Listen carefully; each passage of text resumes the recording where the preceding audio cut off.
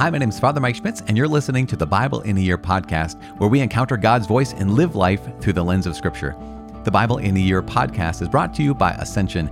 Using the Great Adventure Bible timeline, we'll read all the way from Genesis to Revelation, discovering how the story of salvation unfolds and how we fit into that story today. This is at the next page of the next stage, next time period in the Bible. We had talked with Jeff Cavins earlier about the early world, and he gave us an incredible opportunity to see like the context in which Genesis 1 through Genesis 11 were placed in Scripture, how that was Hebrew poetry. But in Genesis 12 through 50, we have what's called the Patriarchs. It's the second time period in the Scripture when it comes to following the Great Adventure Bible timeline.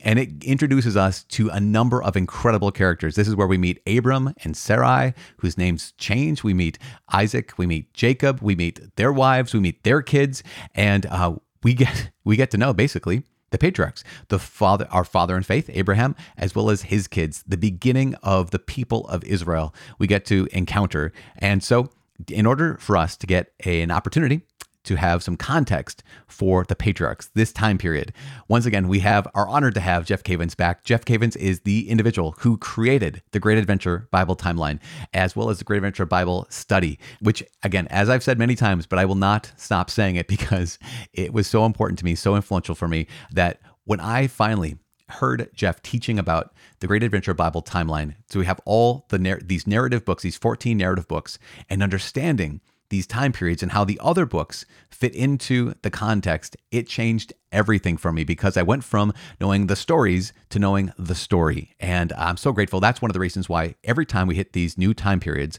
what we're going to do, we're going to have Jeff back as he gives us some context and tells us what to look out for as we journey through the time period. Right now, we are in the time period of the patriarchs. And once again, that means we're welcoming back Jeff Cavins. Jeff, thank you so much again to being here and giving us this direction. Oh, thanks for allowing me to come and go for the ride. This is exciting.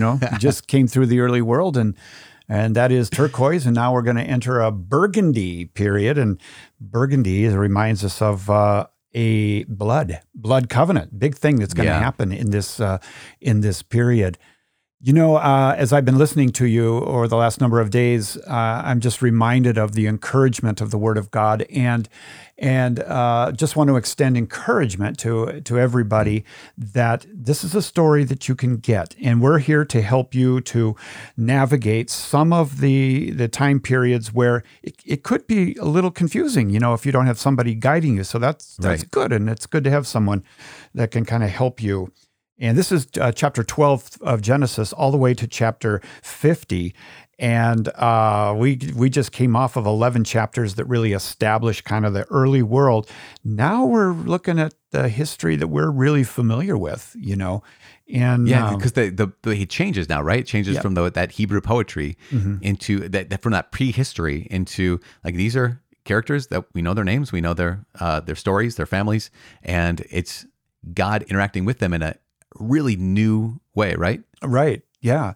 And God has a plan to redeem mankind, which we saw the fall and original sin. They lost original justice back in the garden. And what we're going to pick up on now in this period, which you're going to be going through, I think it's even the day after Christmas, you're going to be reading quite a bit. Big chunk, during this patriarchal period, which is going to cover Abraham, Isaac, Jacob, and Joseph. You're really going to get a look at how God works with mankind. And Abraham is going to become very important to us because how God deals with Abram is going to come into Paul's explanation in the New Testament, for example, in Galatians, dealing with faith and what it means to believe. And so we pick up in chapter 12 with God speaking to a man by the name of Abram. As you said, his name is going to get changed. And he is in modern day Iraq, and he's in Ur of the Chaldeans, and God calls him. And you might notice in chapter 11, you get this so-and-so begot so-and-so begot so-and-so, which is a lot of people's favorite part of the Bible. I understand. It's our favorite part. As you mentioned, it's the most marked up part of most people's Bibles. Yeah, right. Well, you know what it's called actually? It's a Hebrew tool called a toledot. A toledot is a literary tool that takes you from the wide angle down to narrow. In other words, the writer is forcing you to go from all of mankind to one guy, and that's Abram. And Abram's going to be key because he's going to walk with God, and God is going to make a people of Abram. And so you pick up in chapter 12, and there are 3 key promises that God makes to Abram, which are going to be very important. 3 promises that are going to be very important in your reading plan, and I'm sure you'll bring them up when we reach that point. We start off in chapter 12. Now the Lord said to Abram, "Go from your country and your kindred and your father's house to the land that I will show you, and I will make of you a great nation, and I will bless you and make your name great, so that you will be a blessing, and I will bless those who bless you, and him who curses you I will curse, and by you all the families of the earth shall bless themselves." And so you have 3 promises to Abram at the beginning of this period, and that is land, a royal dynasty, going to make his name great, and worldwide blessing. 3 major promises, but we have a major problem, and that is Abram doesn't have any kids. He doesn't have any kids, and it's just beautiful how God deals with this problem and gives him a son, Isaac. And people are going to be reading that with you, and he ends up with Isaac as a son. But it's so interesting in chapter 15, which you're going to be coming upon pretty quick in your reading. Pretty quick, yeah. In chapter 15, we're going to see that Abram struggles with God. How do I know that you're going to give me these things? How? I don't even have a son. And God is going to make a covenant with Abram. And you're going to read about it in chapter 15. I won't read it now, but this is a beautiful, beautiful situation where God makes a covenant with Abram. And as a result of that, we're going to have Isaac, and then Isaac and his wife, Rebekah, have Jacob and Esau, or I should say Esau and Jacob. Right. And then after that, we're going to have, through Jacob, the 12 tribes of Israel through 4 different ladies. It's going to be Leah and Rachel, true, but it's also going to be their handmaids, Bilhah and Zilpah. And you're going to end up with all of the tribes of Israel, the sons of Jacob, which eventually is going to lead them into Egypt, where things again go south. And they become the really servants of the Egyptians, and it doesn't end well for them. You know, Jeff, one of the things you mentioned here is like, I'm so grateful for that. Like the overview, again, we have Abraham and Sarah, we have Isaac and Rebekah, you have Esau, on the side there, Jacob, and then the 2 wives, 2 handmaids. And you also have some kind of, I remember I was talking with my sister about this because she's been studying the Great Adventure Bible Timeline. She started a little while back, not too long back. And she's like, oh my gosh, I'm going through Genesis still. She got to the end and she said, I didn't realize how like messed up some stuff is, or like, how much there's family members, whether hurting each other, murdering each other, or incest. And like some of the things she's like, I didn't realize how much brokenness, to use one word to kind of sum up all this stuff. Some of the people who will be journeying with us, this will be maybe one of the first times that they've heard the story, maybe the names Abraham, Isaac, Jacob, maybe heard the names of Sarah and Rebekah and Rachel and Leah. I don't know if they've all heard about kind of the weakness or the sins of these people.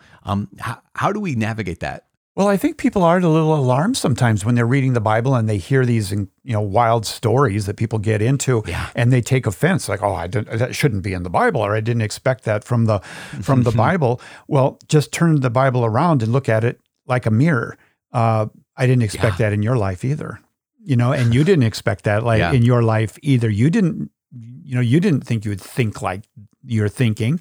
And so it really does paint a picture of the brokenness of humanity. And it speaks of the great patience and the loving kindness that God demonstrates in bringing us all back together into his family, which is going to culminate in Jesus. I would not be alarmed at all of these stories in the Bible. I think anytime you read about sin, sure, it's alarming, but it really does echo where mankind is at today. Right. And also the love of God and the great lengths he goes to save us and to bring us to himself. This period of the patriarchs is so rich in the stories about God's faithfulness, about our brokenness.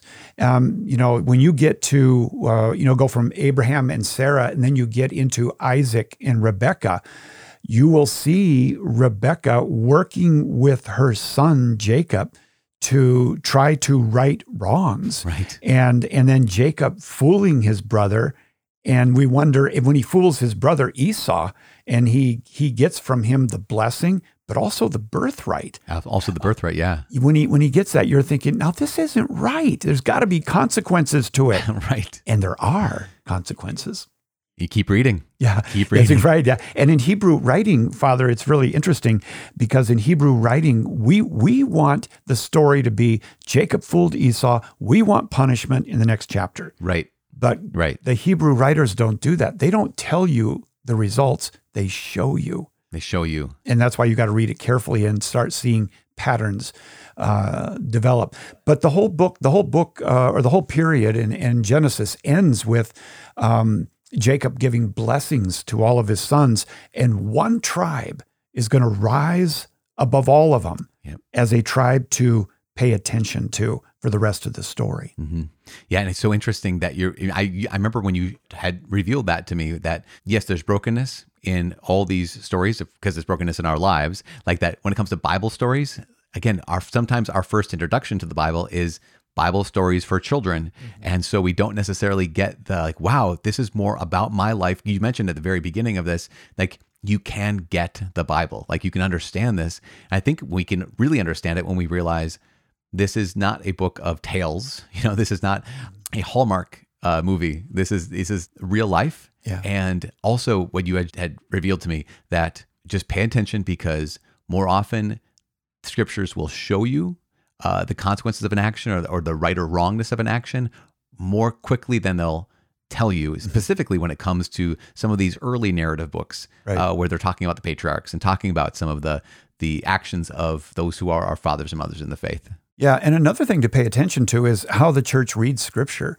We know that there are three different levels that we need to pay attention to when you're reading it. Number one is you need to read all of this, the patriarchs in Genesis, knowing that Christ fulfills all of this. Mm-hmm. He fulfills all of it, and from time to time that will become evident. But second of all, we need to read it in light of, what does this mean to me? Do I see myself in this story? Am I Jacob? Right. Or am I Esau? Am I the deceiver? Yeah, right. And so you read it, knowing that this relates to my life as well. And the third is the future, mm-hmm, heaven.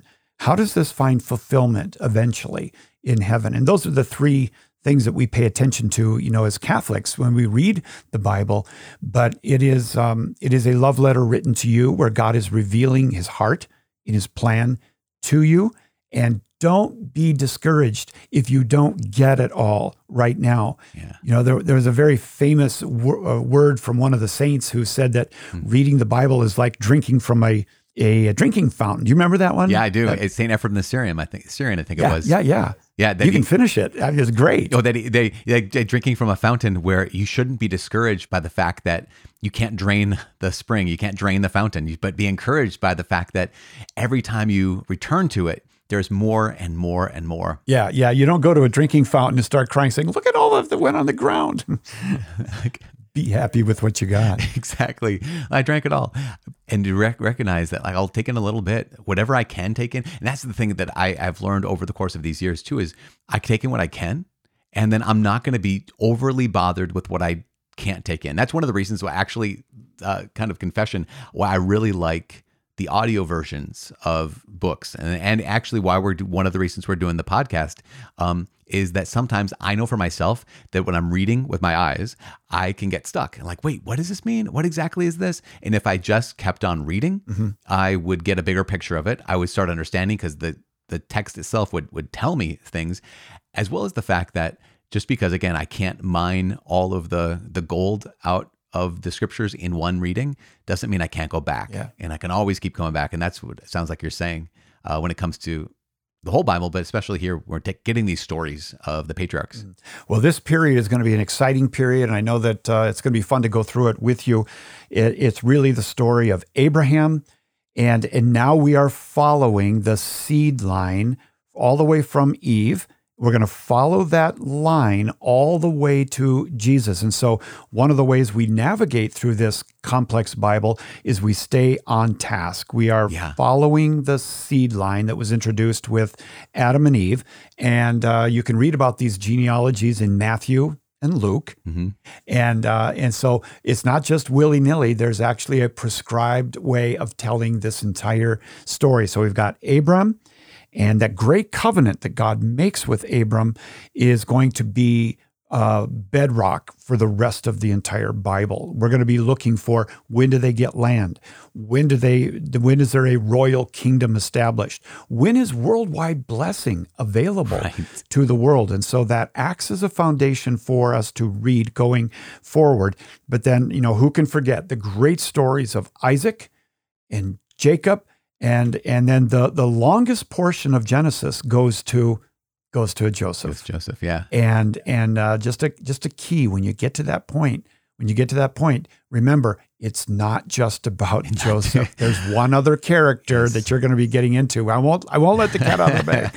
Spoiler. But you're going to be talking about that, and it's going to end with all the blessings to these sons, which are really, really important, and they end in Egypt. And then there's going to be a 400-year break after that. And then you're going to be picking up with Exodus and moving on. So we're right on schedule here. This is so good. And I'm so grateful for you highlighting, everything you've highlighted. But here's the promises to Abraham. And they don't die with him. They don't die with his son. They don't die with his grandson. But as you said, they're fulfilled in a remarkable way that actually has something to do with you and with me right now. Mm-hmm. And to see this was where God promised our great ancestor because we're spiritually we're grafted onto the tree. That be able to say that's remarkable, and we get to be brought into this. Actually, that fulfillment of the worldwide blessing. Mm-hmm. is one of the reasons why you and I have access to the scripture right now. I have access to the gift of faith, and what a gift, what an incredible gift. Jeff, is there any one last thing that you would say, okay, for context, as you walk through the age of the patriarchs, period of the patriarchs, keep this in mind? Yeah, I think it's faith, and what is faith and trusting in God.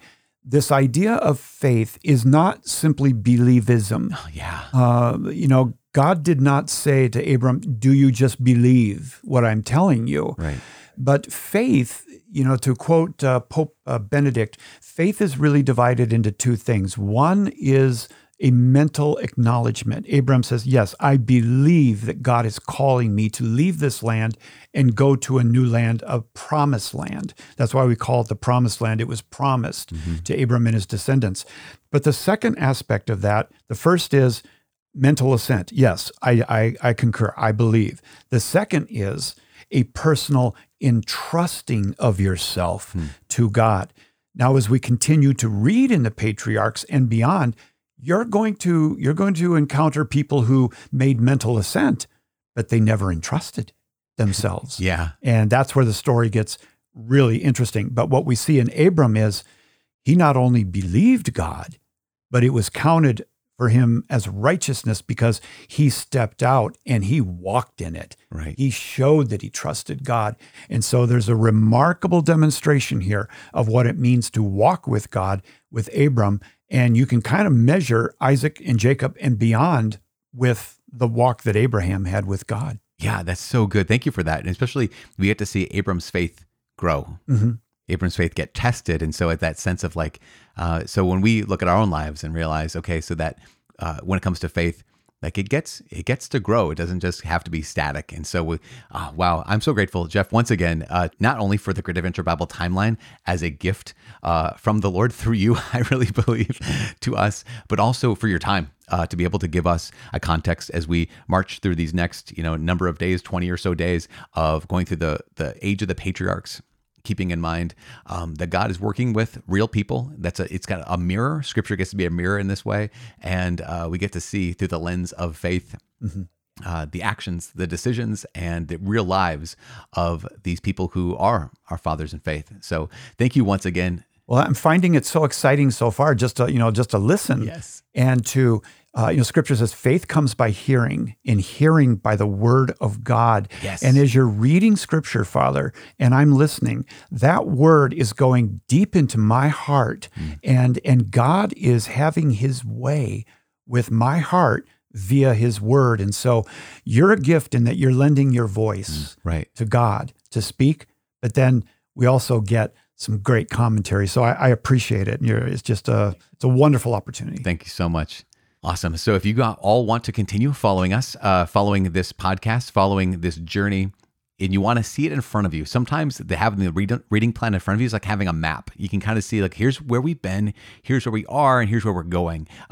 That can be really, really helpful. So if you want that, you can download that Bible in a Year reading plan by going to ascensionpress.com/Bible in a Year.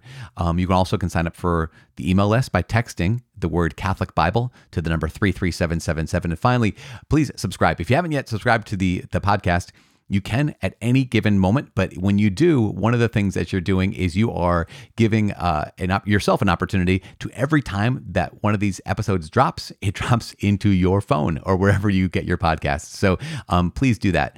Once again, we are always praying for you as you're journeying through this scripture, journeying through the Bible. I'm praying for you. My invitation is that you pray for each other, because I have the sense that as we journey through the early world already, and we're going into the patriarchs and beyond, that just like during Egypt and the Exodus and desert wanderings, they had each other. Just like in the early church, they had each other.